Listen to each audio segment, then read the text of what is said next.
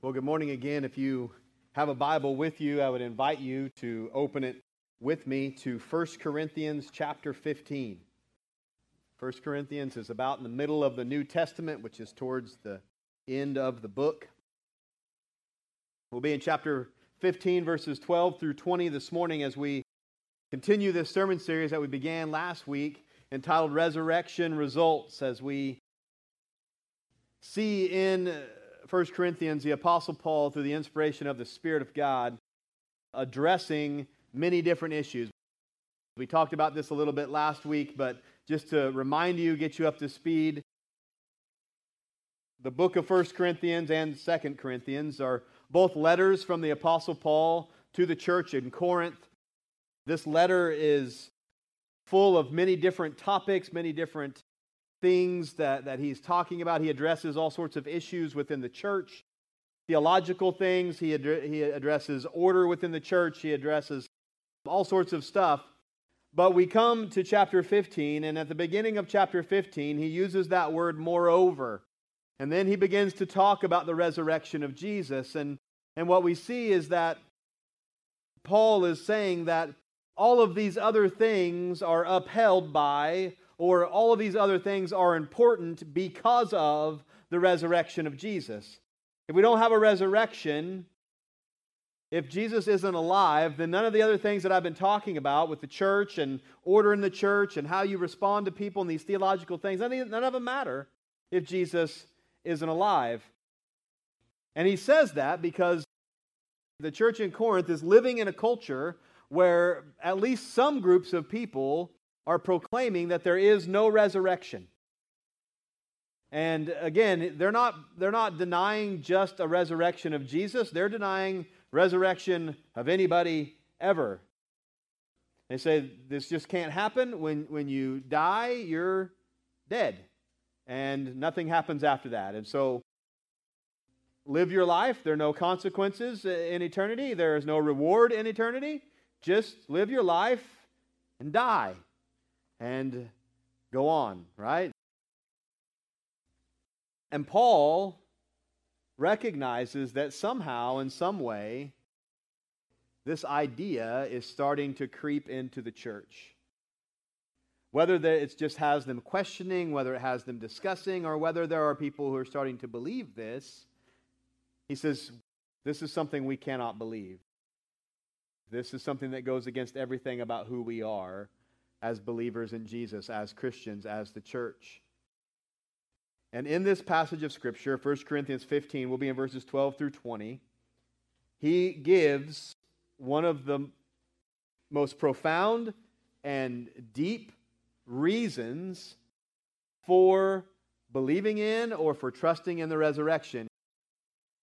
He tells us that everything that we are is based on this one thing. That's why Easter, Resurrection Sunday, is such a big deal. Because everything that we are rests upon this. If Jesus is not risen, then the rest of it doesn't matter. And that's why the title of the message is No Resurrection. Is there or is there not? So look with me if you will. 1 Corinthians chapter 15, we'll begin reading again in verse 12 through verse 20. God's perfect and inspired word says this. Now, if Christ is preached that he has been raised from the dead, how do some from among you say that there is no resurrection from the dead? But if there is no resurrection of the dead, then Christ is not risen. And if Christ is not risen, then our preaching is empty, and your faith is also empty. Yes, we are found as false witnesses of God, because we have testified of God that he raised up Christ, whom he did not raise up, if in fact the dead do not rise. For if the dead do not rise, then Christ is not risen. And if Christ is not risen, your faith is futile. You are still in your sins. Then also those who have fallen asleep in Christ have perished. And if in this life only we have hope in Christ, we are of all men the most pitiable. But now Christ is risen from the dead, and has become the firstfruits of those who have fallen asleep. And so in the first two verses of our text this morning, in verses 12 and 13, it says this again. Now, if Christ is preached that he has been raised from the dead, how do some among you say that there is no resurrection of the dead? But if there is no resurrection of the dead, then Christ is not risen. And so what Paul says is that there is a conversation, a difference, a divide that is happening between what he and the other apostles have preached, between what the pastors have been preaching about the resurrection and what the people are beginning to believe. He says, it's been preached to you that Christ has risen from the dead. It has been preached to you not just by people who believe it, not by just people who heard about it, but by first-hand witnesses. Paul preaches the resurrection of Jesus Christ from the dead, not because he heard it, but because he saw him.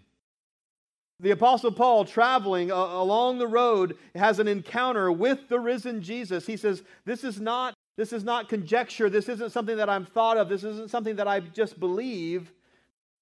This is something that I know. And I preach this to you. I proclaim this to you because I know, because I saw him. And he says, but for some reason, that which you have believed in, that which you have professed to have saved you, that which has formed your church, you're beginning to believe something different. You're beginning to believe that maybe he wasn't fully bodily resurrected. And so, if there is no resurrection, then Jesus has not risen. And so Paul says, listen, what you're believing and what we're preaching are not lining up.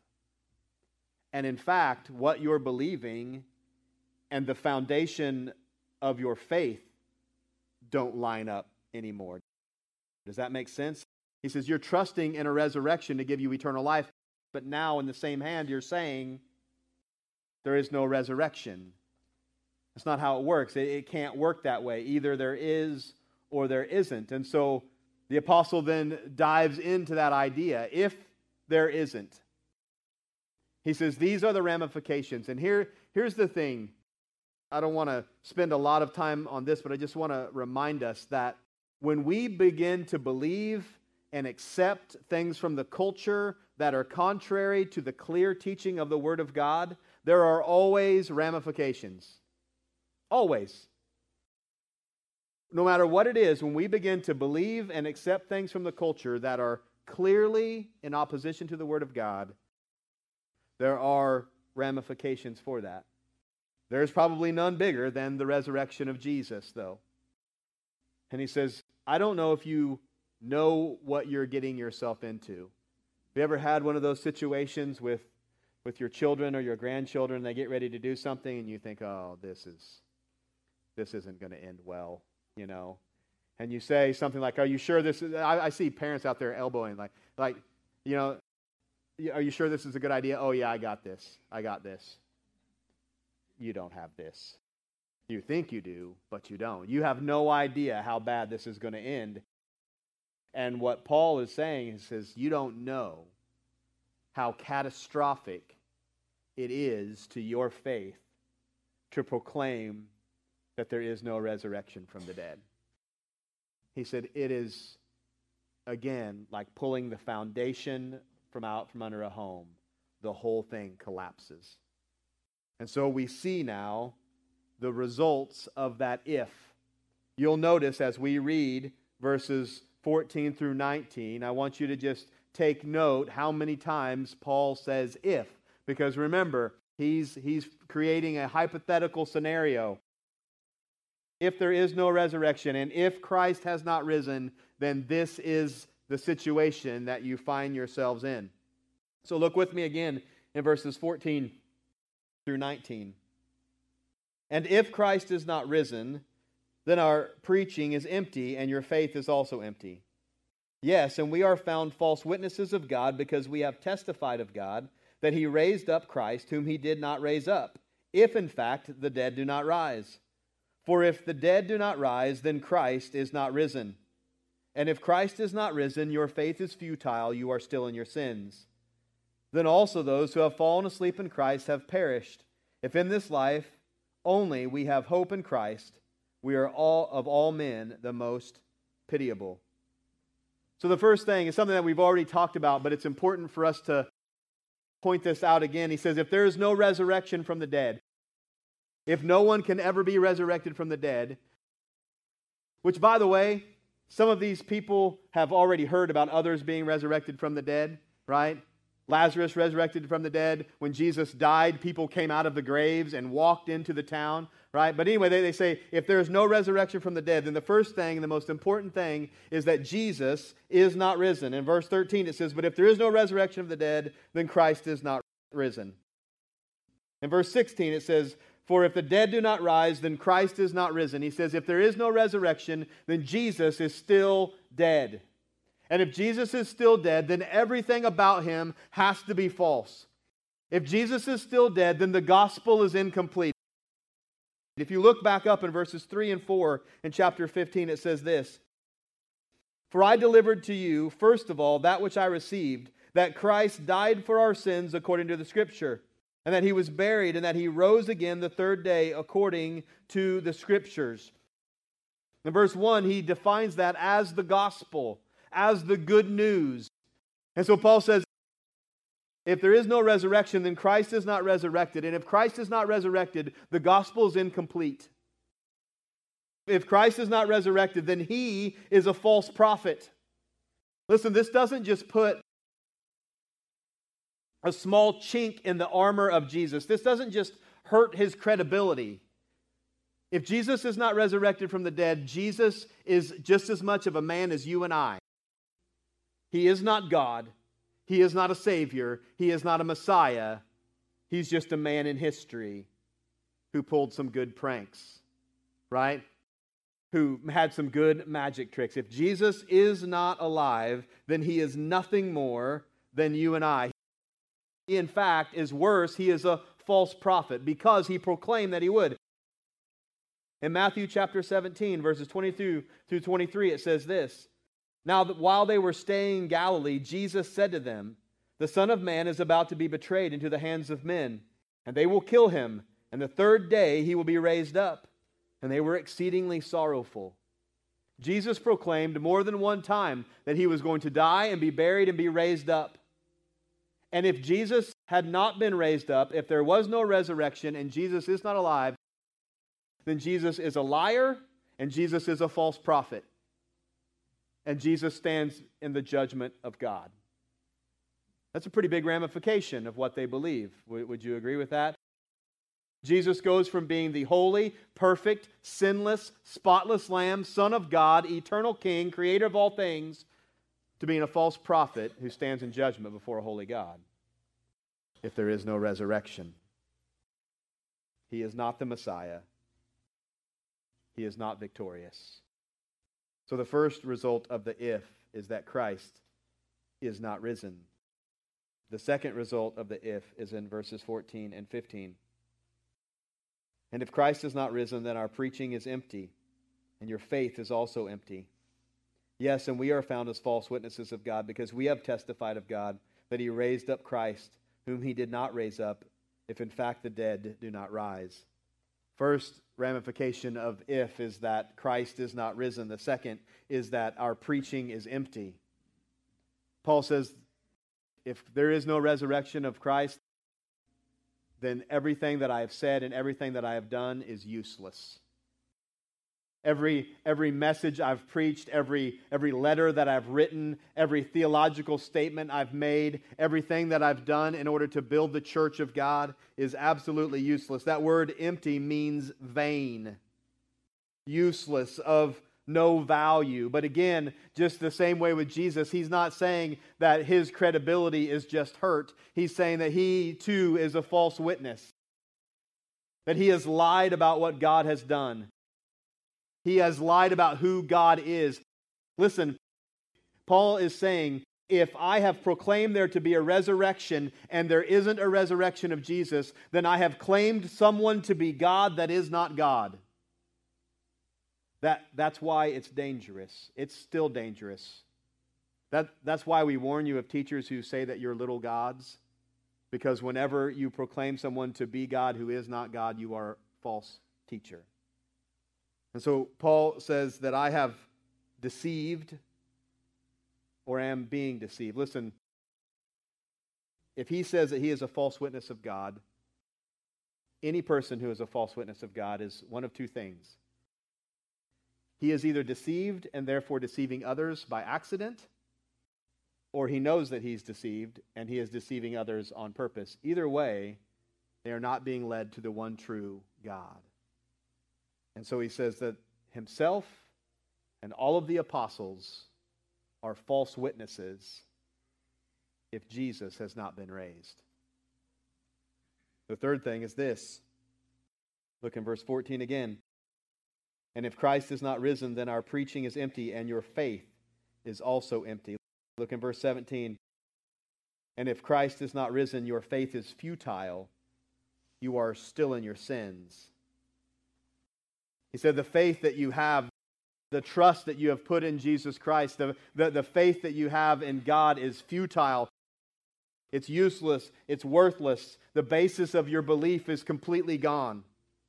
Jesus isn't who he says he is. He cannot save you. You are still in your sin. Do you notice what he says? Again, he says it's not like you should just find a different church. He said you should just walk away because you're still in your sin.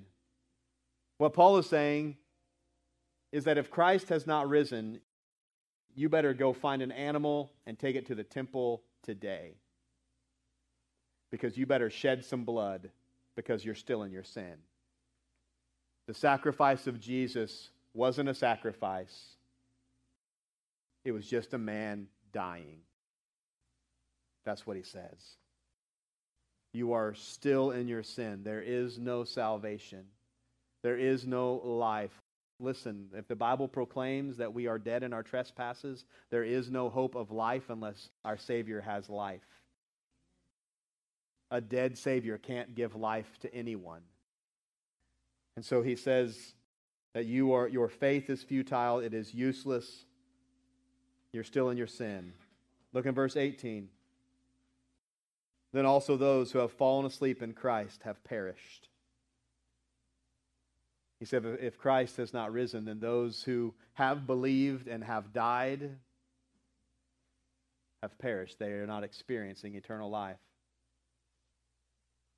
Our church has experienced loss in a great way just in the last couple of weeks. I preached a funeral last week, and while those words don't completely fix all of the sorrow in a family who's experiencing loss, it is good to be able to say that this grave is not the end. That there is a place of reuniting, that he is or she is in glory, that they are receiving their reward. And he said, you don't have any hope for those in the faith that have died if there is no resurrection. Just forget about them and go on. And the last thing is this. Look in verse 19. If in this life only we have hope in Christ, we are of all men the most pitiable. In other words, if we have only put our hope in Jesus and Jesus is dead, then we are of all men most pitiable. We have believed a lie. We have publicly proclaimed a lie. We have been persecuted for the lie, and some have lost their lives for the lie. You can't be in any more pitiful of a situation than that, can you? That you have been deceived and you are deceiving others and you are even being persecuted for that. And so he says, of all men in all the world, you're the most pitiable. Because you sought to be righteous when you didn't need to be. Because you sought to honor a God who doesn't exist. Because you followed a man who you thought was God who is not God. Because you've put your hope in something that there is no hope. And so what we see is Paul completely deconstructing that idea. He says, if Christ is not risen, then everything that we are about is absolutely useless. And some of you are saying, like, man, this is a really encouraging message. Right? Like, but then you read verse 20. But now Christ is risen from the dead and has become the firstfruits of those who have fallen asleep. But now Christ is risen from the dead, church. Today he's alive the same way he was alive that day that Mary Magdalene went to look for him and he was not there, and the angels proclaimed that he is not here. He is risen. He is just as much alive today as he was then. That but now is just as true when Paul penned it as it is today. And if you notice when he writes this in verse 20, in verses 12 through 19, every single verse has at least one if in it. Do you notice that? Sometimes two. If he isn't, if. You see an if here? No way. Because Paul says he is risen from the dead. I know he's risen from the dead because I've seen him and he's changed my world. And I've seen him change the world of person after person after person after person, and he is alive, and you'll never tell me he isn't because I've seen him. And so listen, this is what's great about this passage of Scripture, because if we read verses 12 through 19, it's kind of a bummer, isn't it? If we read that, we think, oh, then this isn't true and it's not any fun. But when you read verse 20, you can go back through all of those things and see that none of those things are actually true. And all of those things are actually better than what we thought that they were. So if Christ is risen from the dead, then he is alive. It is a fact. You have believed in the one true God. He is the Messiah. He is the Savior. He has conquered the grave. He has done all of those things. And what you hear and what you believe don't change it. He is alive. He is the Savior. He is the Son of God. He is the Creator of the world.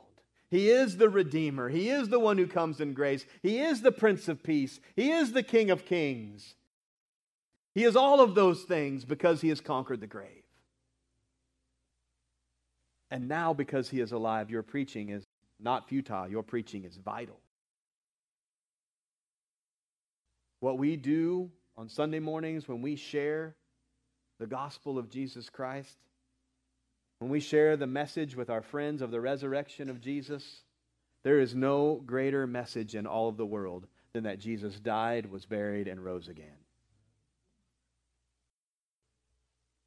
You can't be any more opposite of futile than vital. I don't know what words to use to tell you how important that is. We must be a church who continues to proclaim the death, burial, and resurrection of Jesus Christ, the bodily resurrection of Jesus. If the preaching is futile without it, it is vital with it. And so we must continue.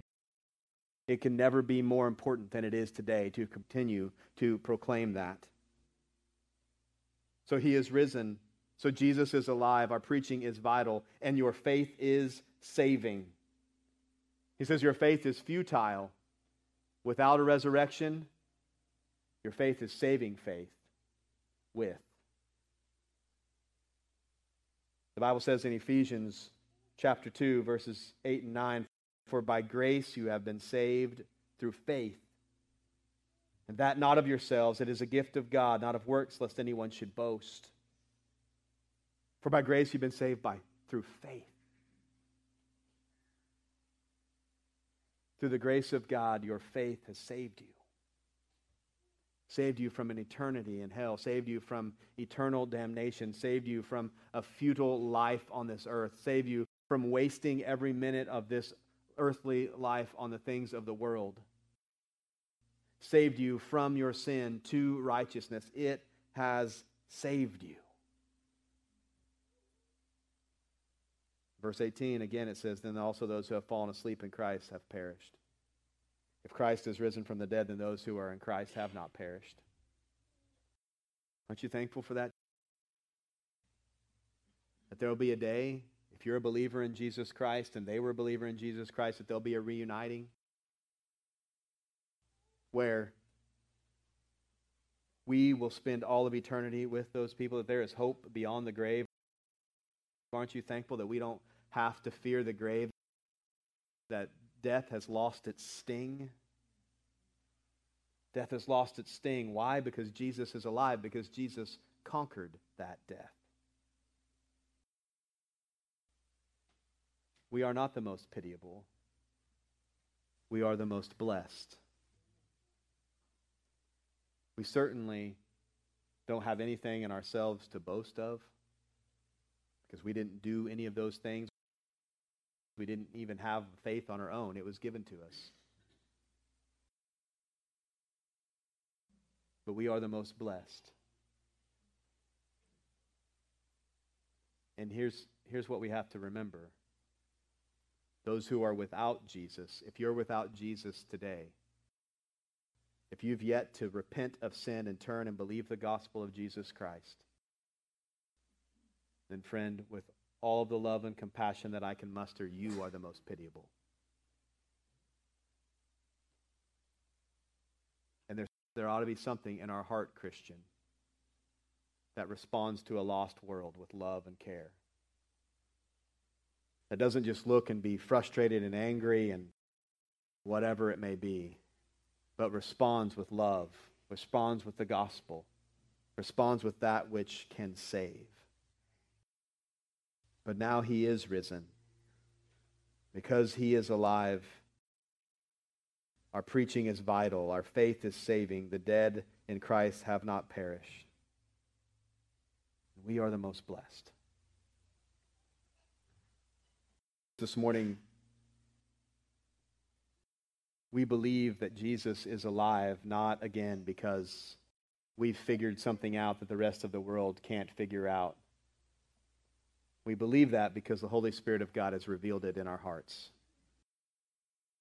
And I pray this morning that I know that my words don't mean much, and to some of you, my words don't mean anything, and I understand that. But I would just pray this morning that the Holy Spirit would reveal that in your heart this morning. That Jesus did die for your sins. He did pay the penalty so that you don't have to.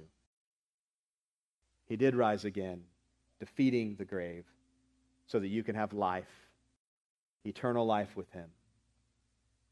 And that if you'll put faith in him this morning, it'll be saving faith. Let's pray. Heavenly Father, this morning we come before you, a people who are humble. God, we recognize today that we are here simply because of your grace, because of your goodness, because of the power that you have shown in the resurrection of Jesus Christ.